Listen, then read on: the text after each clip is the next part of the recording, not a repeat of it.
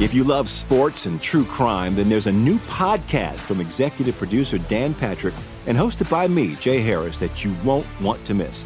Playing Dirty: Sports Scandals. Each week, I'm squeezing the juiciest details from some of the biggest sports scandals ever. I'm talking Marcus Dixon, Olympic gymnastics, Cain Velasquez, salacious Super Bowl-level scandals.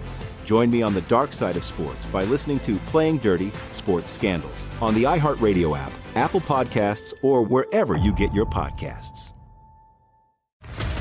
What's up, everybody? This is Stephen A. Smith, host of the Stephen A. Smith Show podcast. Tune in every Monday, Wednesday, and Friday at the very least as I bring you all new episodes that feature the biggest headlines in the world of sports, pop culture, business, and I answer your phone calls and respond to your tweets. You'll hear my unfiltered opinions and straight-shooter interviews with top celebrities and game changers. All that and more. So listen to the Stephen A. Smith Show podcast on the iHeartRadio app, Apple Podcasts, or wherever you get your podcast. I'm Hannah Storm, and my new podcast, NBA DNA with Hannah Storm, chronicles my 6 decades in professional basketball. From growing up in the sport to becoming one of sports TV's first female broadcasters. Join me as I dig deep into the game's history, unearth some wild stories, and talk to my friends from the world of basketball, from Dr. J to Charles Barkley. It's been a wild ride, and now I get to take you with me. Listen to NBA DNA with Hannah Storm on the iHeartRadio app, Apple Podcasts, or wherever you get your podcasts. MTV's official Challenge podcast is back for another season. And so are we. I'm Tori Deal. And I'm Anissa Ferreira. The wait is over, guys. All Stars 4 is finally here. And this season takes it to a whole new level. Old school legends, modern power players, and ex-lovers are all competing in Cape Town, South Africa for the prize of $300,000. And we're going to be right here along with you fans, covering every episode on the podcast. Listen to MTV's official Challenge podcast on the iHeartRadio app, Apple Podcasts, or wherever you get your podcasts. This is VSiN's College Basketball Betting Podcast. Here is your host, Tim Murray. Welcome in. It is the VSiN College Basketball Podcast. Happy to be with you. I'm Jeff Parles. Wild Friday night it was to set up the Sunday games in the NCAA tournament round of 32 action across the land. Of course, historic upset on Friday night. Fairleigh Dickinson, the 16 seed in the East, KOing number 1 seed Purdue. Second time that's happened in NCAA tournament history. We'll get to their matchup against Florida Atlantic as we go through this. But we're going to get going, and we're going to go in the order of Vegas rotation numbers here. And we're going to start out with action in Albany, New York, as the UConn Huskies will take on 5 seed St. Mary's. This is the West region, 4 versus 5. UConn handling Iona in the second half after a shaky first half on Friday afternoon. UConn winning by 24, covering easily as a 9.5-point favorite, 87-63.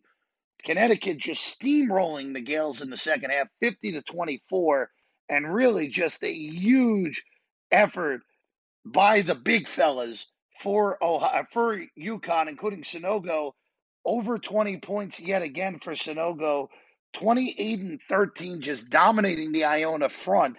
UConn shooting 48% from the field and 44% from 3 en route to a blowout victory over Rick Pitino's Gales. It looks like it's going to be the final game as head coach of Iona for Rick Pitino's. It looks like he is heading to Queens to coach St. John's next year.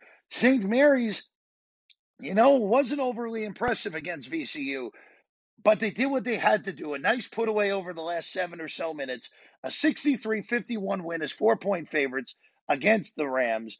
The Gales, after that dreadful performance in Vegas against Gonzaga, with a really solid second half performance after really struggling to score the ball in the first half. And they got no points out of their best player, Aiden Mahaney. And they still find a way to beat VCU by 12, 63-51 on Friday afternoon in Albany. This is, again, Vegas rotation numbers, 837 and 838. UConn is a 3.5-point favorite against St. Mary's, total 129.5. Look, we are talking about 2 very good metric defensive teams in the country. Both top 20 defenses. St. Mary's, a very efficient offense. UConn, again, has been a darling for the analytics community and everyone at large this year. I am just curious to see. This is going to come down to the matchup of the big guys more so than the matchup of the guards. Mahaney's not going to have another bagel like he did against VCU. And if he has another bagel against UConn, St. Mary's is going to get run out of the gym. But I'm curious to see how Saxon, Bowen, and Jefferson, the bigs, really Bowen and Saxon, who both played 38 minutes in the game against VCU. Really, it was Saxon, Bowen, Dukas, and Johnson. They all played over 38 minutes. Dukas and Johnson played 40.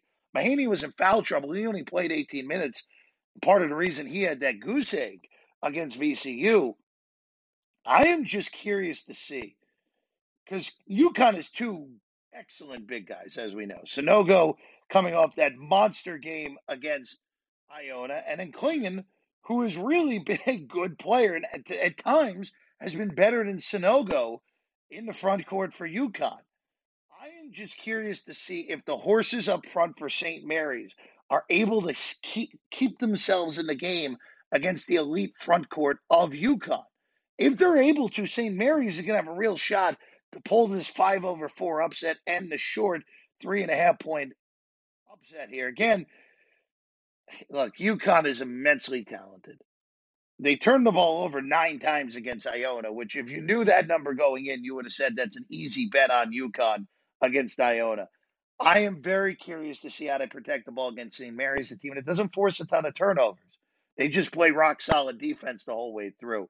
This number feels right at 3.5 on the UConn Huskies, 129.5. That total, look, it all depends on how this game is played. If it's played at St. Mary's pace, this will be an under game.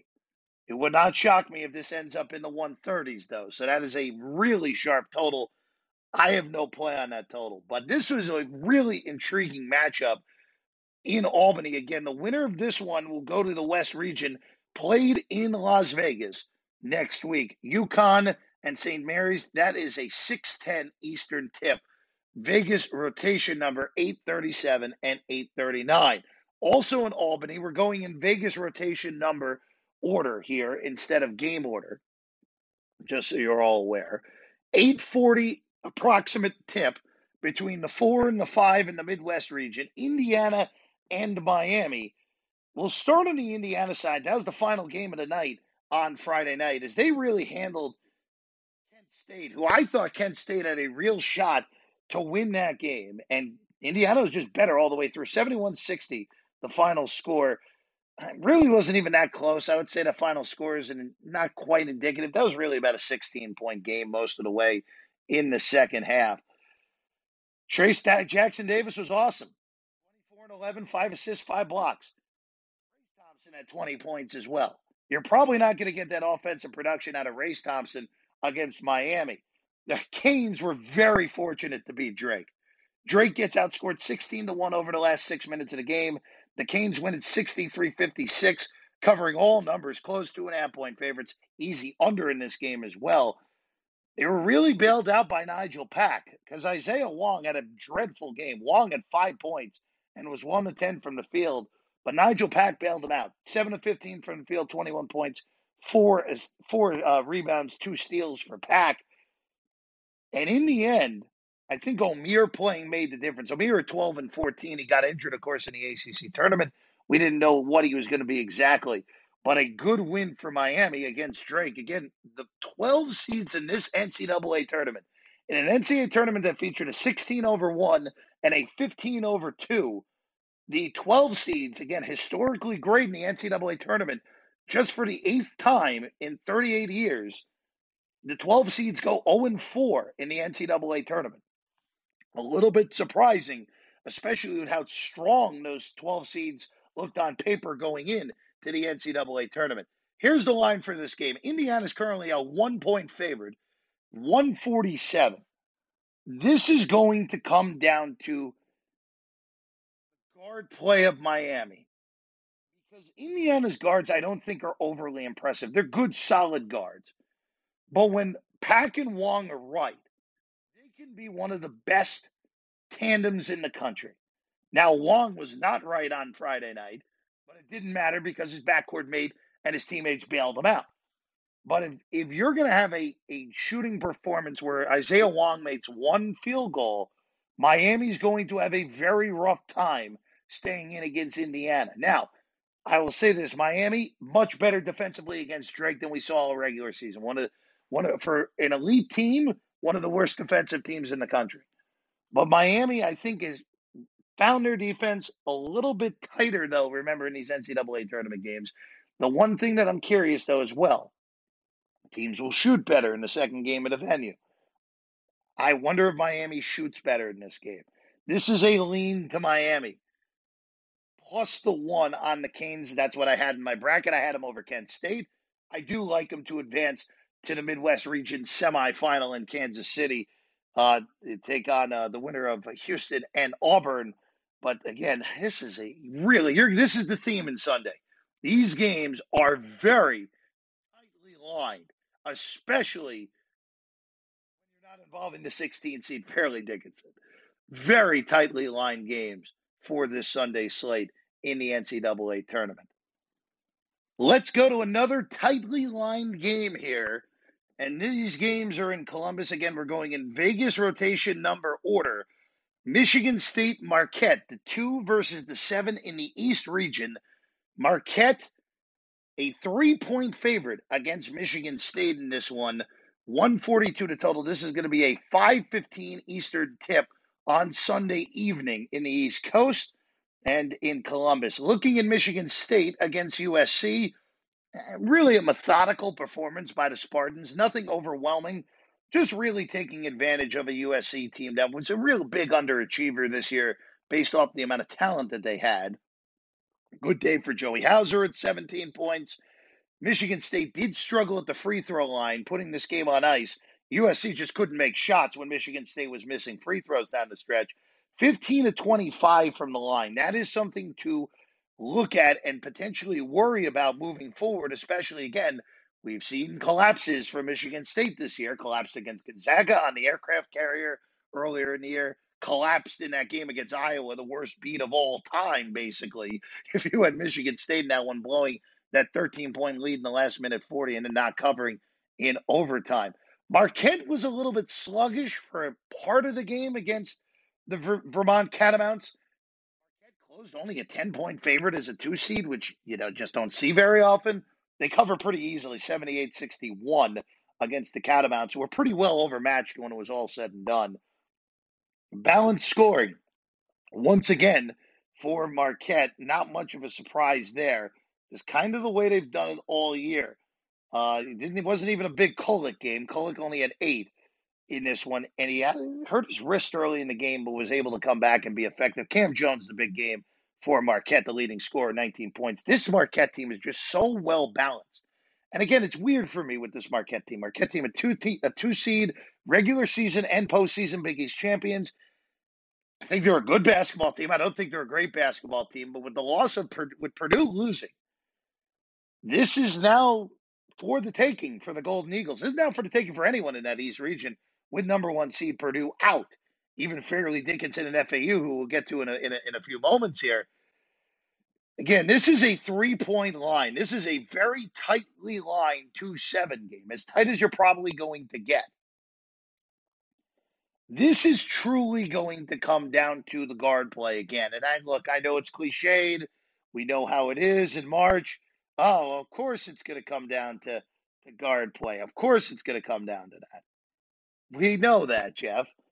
But in the end here, you look at the way that Marquette plays, and you look at Marquette, 6th in offensive efficiency, 46th in defensive efficiency, according to Ken Palm. Michigan State much more balanced, 39th and 38th, respectively. But in the end here, the better guards are on the Golden Eagles. And I like Marquette if I'm going to only have to lay a short 3 like that, because the guards of Marquette are going to lead the way here and get the Golden Eagles into the Sweet 16 at Madison Square Garden. Again, I know the Izzo factor, but he's not the same coach as he was 15 years ago. Marquette advances. That is a play for me on the Golden Eagles. laying 3. And again, a wide open East region now with Purdue out. Of course, the historic upset on Friday night. And hey, let's get to the Knights of Fairleigh Dickinson. Shout out Teaneck, New Jersey. Why don't you? This is in Columbus, Ohio. Vegas rotation number 843 and 844. This is going to be on True TV if you're going to watch it, 7:45 Eastern time, between the 16 seed Fairleigh Dickinson and the 9 seed Florida Atlantic, as we all drew it up back in November when the season started, that we'd have a spot on the line for the Sweet 16 between FDU and FAU. Let's start. We'll get to the darling in a second. I want to start with FAU and Memphis, which was really just a wackadoo game. The last 7 minutes of that game were just bizarre because both teams couldn't make a shot for about 5 minutes. Then they couldn't miss. And then at the end, a humongous turnover at the end of the game sets up a jump ball, held ball that very easily could have been called a Memphis timeout. With Memphis up 65-64, the refs say it's a jump. Possession arrow went to FAU, and FAU just found a way in the end, getting a bucket at the end from Davis, and FAU beats Memphis as a 2-point underdog, 66-65, and Dusty May's team is 32-3. This team just does not lose, and now you get the darling of all darlings, the 16 seed, the second 16 seed ever to make it out of round 1. 12.5-point favorites, the Owls of FAU are. Totals 149.5. Now, the one thing that made FAU, Florida Atlantic, unique during the regular season is they were able to beat you in multiple ways. They were able to beat you in a game that was fast. They were able to beat you in a game that was slow. They were able to beat you in a game that was offensively centric, and they can beat you defensively centric. They won a defensively centric game against Memphis. A Memphis team that is immensely talented and is always immensely talented. And in the end, the better coach won that game. Dusty May's a better coach than Penny Hardaway. The better coach team won the game by 1. Fairleigh Dickinson here, looking at FDU. Again, the last time we saw a 16 seed playing around at 32 was, of course, in the 2018 tournament, where UMBC, we know, shocked the world and beat Virginia in that first round. Won that game by 20. And then UMBC and Kansas State played quite possibly the ugliest game of the whole tournament that year. K-State survived 50-43. And UMBC struggled to shoot the ball in that game. Part of the reason that UMBC lost that game is because they shot 29% from the field. If they had just shot 35%, they might have beat K-State that day and had a shot at Kentucky in the Sweet 16. Remember, of course, Kansas State ended up making the Elite Eight and losing to Loyola Chicago in the ultimate busted bracket in that South region back in 2018. Look, Fairleigh Dickinson's path here is ridiculous. You get to the NCAA tournament by a technicality. Merrimack won the NEC tournament. Fairleigh Dickinson was the runner-up, but Merrimack ineligible because they're in the final year to transition from D2 to D1. FDU just pummels Texas Southern and Dayton. And then you get a 1 seed with a 7'4", probable Naismith Award winner behemoth in Zach Edey. They did, all things considered, a reasonable job on Edey. Edey only getting 11 field goal attempts is pretty darn good. Edey at 21 and 15, he's going to get his. But the thing that happened in that game more than anything is that Fairleigh Dickinson's guards were so much better than Purdue's guards, who were all Smith, Newman, Lawyer. He's not a guard, but key player Jenkins. They were all dreadful. The concern about Purdue all year is their guard play is not good enough to go deep in March. And it reared its ugly head in the worst possible way at the worst possible time in the most embarrassing circumstance you can get. Purdue, with that loss, by the way, has now lost 3 consecutive tournaments. Their exits have come to 13 seed in North Texas in 2021, 15 seed St. Peter's, as we know, last year in the Sweet 16, and now 16 seed Fairleigh Dickinson in round 1. The second 1 seed to ever lose to a 16. I don't know how Matt Painter recovers from this. I don't think there is recovery. But looking at this game between FAU and FDU, 12.5 feels steep. But I am concerned about Fairleigh Dickinson putting together a third consecutive great effort in a short period of time. Remember, we've seen this from 11 seeds, 12 seeds. We've seen this from at-large teams that were inconsistent during the regular season, teams that had potential to really make runs, maybe.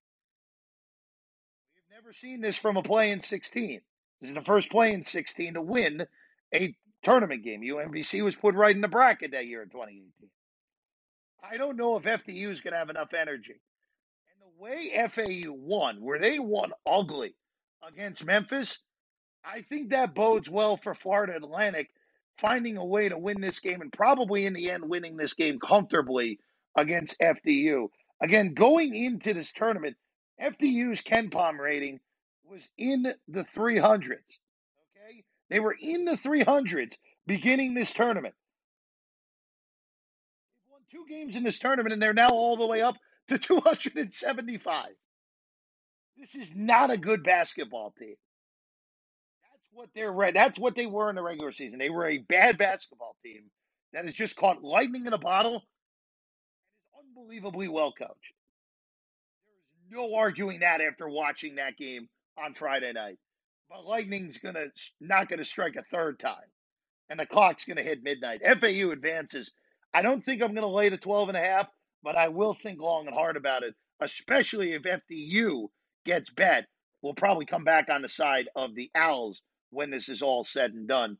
Again, this is prime time, late night on Sunday night in Columbus, Ohio. Winner this one will go to MSG in the East region, top of the bracket for that one.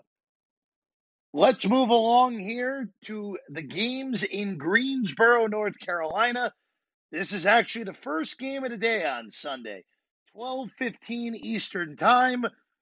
This is a Midwest regional game. The 3 seed Xavier taking on the 11 seed Pitt Panthers. Pitt has won 2 games in this tournament.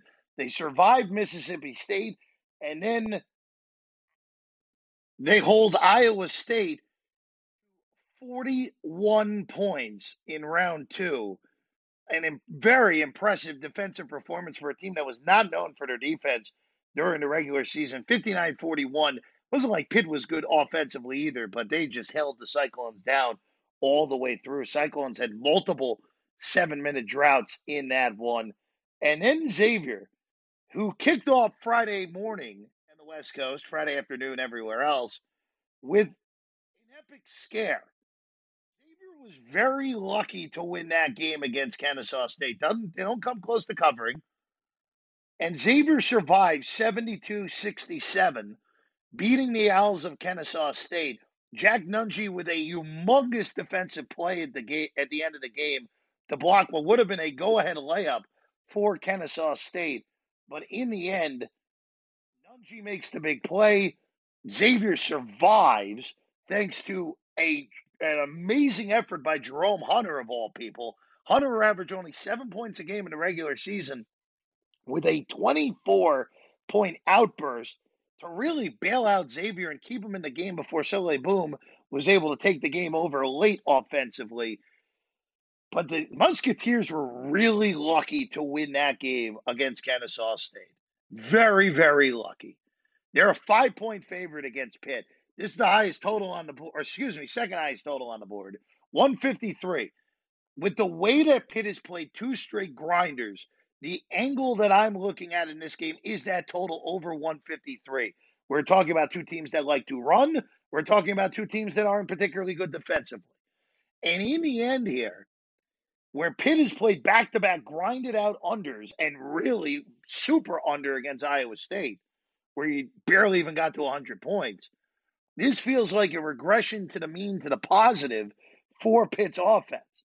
And Xavier, who did not have their best up offensively against Kennesaw State, they're going to be able to score against Pitt. This feels like a very high-scoring game. I think it's played in the 160s. 153, I do like that over. I'm curious to see how that is bet over the next few hours. before we get to tip time. Again, that's a 12:15 Eastern, first game of the day in Greensboro. Vegas rotation number 845 and 846 between Pitt and Xavier. Again, you are dealing with two really good offenses and two not so good defenses. That's why I have a 153, and that's still why I would go over. Again, Xavier is 8th in offensive efficiency on KenPom. Pitt is 27th. Pitt is 108th in defense. Xavier is 72nd. Light it up. Light up that scoreboard in Greensboro. I like over 153 between Pitt and Xavier. Let's go to the East region, the second game of the day, half hour after Pitt and Xavier end, so roughly 2:45 in Greensboro. Kentucky and Kansas State. Now, Battle of the Wildcats. Last time met in the tournament was actually in the Sweet 16 after K-State beat UMBC, and K-State won that game. That was not a good K-State team. They ended up making it to the Elite Eight, in part thanks to the disaster for Virginia that day against UMBC. But this is a really intriguing matchup between Kentucky, who is immensely talented, as we know, and they look very methodical performance. Game was never really in doubt once they grabbed that 7-point halftime lead. Very ugly second half with only 45 points, where no one could buy a bucket between Kentucky and Providence. 61-53. Sheboy only scored 8 points, but he had 25 rebounds and 3 steals and 2 blocks. That's putting your imprint on a game even without scoring the basketball. What a day for Reeves. Antonio Reeves at 22. That was the big one for Kentucky, and Jacob Toppin poured an 18 against Providence. I had Kentucky in my Elite Eight. I think Kentucky's immensely talented. Now, the interesting thing with this matchup, this is the way that Kansas State plays. K-State, by the way, a cover, a nice 77-65 win, covered as a 7.5-point favorite against 14 seed Montana State. Never really in doubt in the second half. I wonder if this is the matchup where Kansas State's lack of depth rears its head. Really only play 7 guys. Keontae Johnson and Noel, in a game that was really never in doubt result-wise, had to play 38 and 37 minutes. And this is a quicker turnaround for these teams because these are the late session games, flipping around for an earlier tip time on Sunday afternoon. I am just worried about Kansas State's depth against Kentucky. Now, look, I know Kentucky's depth has its question marks as well at times. But I just think Kentucky, in the end, Sheboy is able to I don't want to say dominate, but at least have the better of the Tomlin matchup in the post. And in the end, Kentucky's players are just better athletes. And that's no slight on K-State, who is very athletic, very talented, and one of the best stories in the country. There's a reason this is Kentucky -1. There's a reason this is a coin flip. 146.5 on the total, by the way, for this game. 847 and 848 in rotation numbers in Nevada. I like Kentucky. I'm going to end up laying probably $1.20, $1.15 on the money line. We'll see where that closes. But in the end, I think Kentucky's experience with Sheboy, and I know this will probably come off ridiculous to some, but I think coaching in the tournament does matter here. Whereas much as I love Jerome Tang in year one, it's a different animal when you're in the tournament as a head coach for the first time. I think Cal's tournament experience actually will matter in this game. So I like Kentucky to advance in that bottom half. I have Marquette playing Kentucky in that regional semifinal at MSG next Thursday night. Moving along we go here. Let's go to the final set of games here in Denver, Colorado. These two games in Denver are really good. A pair of 6-3s. Will start in the South region. The first game in Denver, this is 7:10 Eastern time on Sunday. This is rotation number 849 and 850. Baylor and Creighton. And again, this is another 1-point line. Baylor favored by 1 against the Blue Jays. Creighton had their work cut out for them against NC State. They really had to work hard. But in the end, a really gritty cover for Creighton. 72-63 the final in that win. They cover as 5 or 5.5 point favorites against NC State. It really just gave them all they could handle for a long time. Shireman really bailed him out in the end with a big bucket, but it was Kalkbrenner. Kalkbrenner's 31-7. The difference in the game, comparison to DJ Burns with 2 points and 4 fouls. Kalkbrenner the better in that game. And I will say this with Baylor, who really just sleptwalked in that first half and then dominated Santa Barbara in the second half, 74-56, a pretty routine cover in the end as 10.5-point favorites for Baylor. I am just worried about Baylor's defense in this game. And look, this is not your recent year typical Baylor team for Scott Drew. They are great offensively. They're number 2 in adjusted offense. Only Gonzaga is better than them in KenPom. But Baylor's still bad on defense, even with a pretty good defensive performance against Santa Barbara. They're 98th in defense. Against Creighton, who is very good on offense, 29th, and actually even better on defense, 14th according to KenPom. The way Baylor wins this game is if Keontae George is the best player in this game. Now, George was quiet in that he went against Santa Barbara, only had 9 points. It was Cryer and Flagler did the work, 18 and 15, respectively, for Flagler and Cryer now went against Santa Barbara. But they're going to need Keontae George to be a superstar in this game.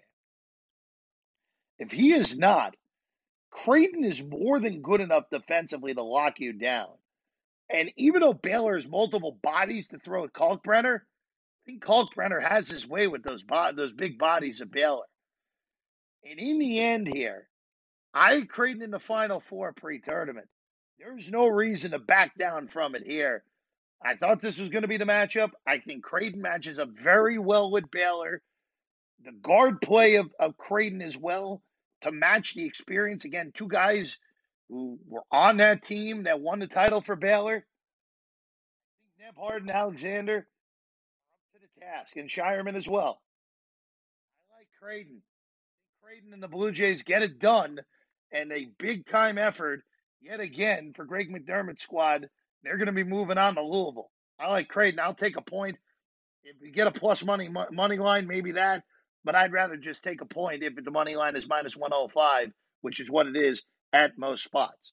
All right, final game. The round of 32 between TCU and Gonzaga. And this is the late tip. 9:40 is the earliest potential start time for that one. We'll get to TCU in a second. I just want to touch on Gonzaga. Gonzaga wins 82-70 against Grand Canyon. They don't cover the first half or the full game. They were up 24 in the second half. Gonzaga looks like themselves again because there were plenty of points in the year where Gonzaga looked like a very vulnerable team that would be a team you would look to fade in March. They don't look like that anymore.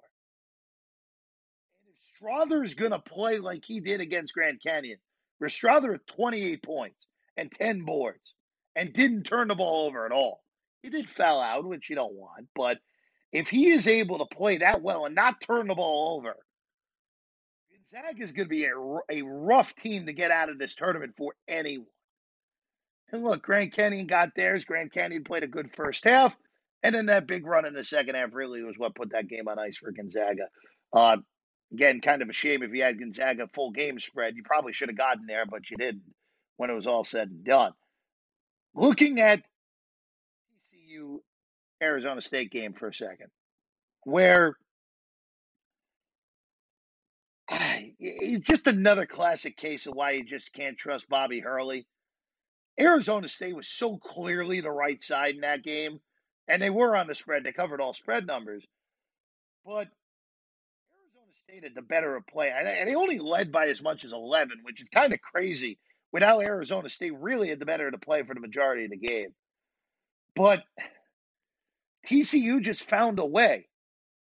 26 from Mike Miles, Chuck O'Bannon Jr. at 15, and then the biggest play of the game was from Jacoby Coles, the game winner with under 3 seconds to go to get him into double figures and bail TCU out in a game where they only shot 35. If you look at this box score, other than the turnovers, which TCU, I'll give them credit, only turned it over 5 times against Arizona State. You look at the shooting percentages in this game. You're trying to figure out how Arizona State blew this game. Arizona State shot 48% from the field. TCU shot 35%. Arizona State shot 47% from three. TCU shot 35% from three. You don't win many games like that. TCU made 8 more free throws, which is not a crazy disparity. But in the end, even though Arizona State shot better from three, they ended up making the same amount of threes as TCU. So TCU with a big-time survival in that round one game. This is Gonzaga -5, by the way. Rotation number in Vegas of 851 and 852. Gonzaga, 5-point favorite, biggest total on the board at 157. I expect pace in this game. I expect this to be played at Gonzaga's pace. TCU is not scared of playing at pace. 54th. So this is going to be played at a very quick pace. And look, I'm not touching that total. It's a big number because TCU is good defensively. They're 23rd. Gonzaga, not particularly good, 75th on defense. TCU 50th on offense. Gonzaga number 1 on offensive efficiency on KenPom. This will, to me, again, this comes down to Gonzaga's guard play. As what it is with this Gonzaga team. If Gonzaga's guard play is good, Gonzaga will find a way to advance past TCU and make it to Las Vegas next week. But this is a really difficult matchup because this TCU team is tough. They have great guards, and they have the best guard in this game in Mike Miles Jr. But I do worry in this game because remember, no Lumpkin. They're big guy. No Lumpkin still. I just wonder if they have enough horses to really handle Drew Timme in the post. They very well may. If they do, then TCU is going to have a darn good chance of advancing into Las Vegas. I think when this is all said and done, Gonzaga wins. I'm not really comfortable with laying 5, though. That should be those 2 games in Denver, those games are going to be awesome. Creighton and Baylor, TCU, and Gonzaga as your nightcaps on the Sunday edition of the round of 32 in the NCAA tournament. Hope you caught something from this one. Really looking forward to the slate of games in the round of 32 on Sunday. I'm Jeff Parles. Again, this has been the VSiN College Basketball Podcast. Make sure to tune in next week. Tim Murray and company are back previewing the Sweet 16 on this podcast, wherever you listen to your pods. And as always, check out vsin.com for the best in sports betting content. If you love sports and true crime, then there's a new podcast from executive producer Dan Patrick and hosted by me, Jay Harris, that you won't want to miss. Playing Dirty: Sports Scandals. Each week, I'm squeezing the juiciest details from some of the biggest sports scandals ever. I'm talking Marcus Dixon, Olympic gymnastics, Cain Velasquez, salacious Super Bowl-level scandals. Join me on the dark side of sports by listening to Playing Dirty: Sports Scandals on the iHeartRadio app, Apple Podcasts, or wherever you get your podcasts. What's up, everybody? This is Stephen A. Smith, host of the Stephen A. Smith Show podcast. Tune in every Monday, Wednesday, and Friday at the very least as I bring you all new episodes that feature the biggest headlines in the world of sports, pop culture, business, and I answer your phone calls and respond to your tweets. You'll hear my unfiltered opinions and straight-shooter interviews with top celebrities and game changers. All of that and more. So listen to the Stephen A. Smith Show podcast on the iHeartRadio app, Apple Podcasts, or wherever you get your podcast. I'm Hannah Storm, and my new podcast, NBA DNA with Hannah Storm, chronicles my 6 decades in professional basketball. From growing up in the sport to becoming one of sports TV's first female broadcasters. Join me as I dig deep into the game's history, unearth some wild stories, and talk to my friends from the world of basketball, from Dr. J to Charles Barkley. It's been a wild ride, and now I get to take you with me. Listen to NBA DNA with Hannah Storm on the iHeartRadio app, Apple Podcasts, or wherever you get your podcasts. MTV's official Challenge podcast is back for another season. And so are we. I'm Tori Deal. And I'm Anissa Ferreira. The wait is over, guys. All Stars 4 is finally here. And this season takes it to a whole new level.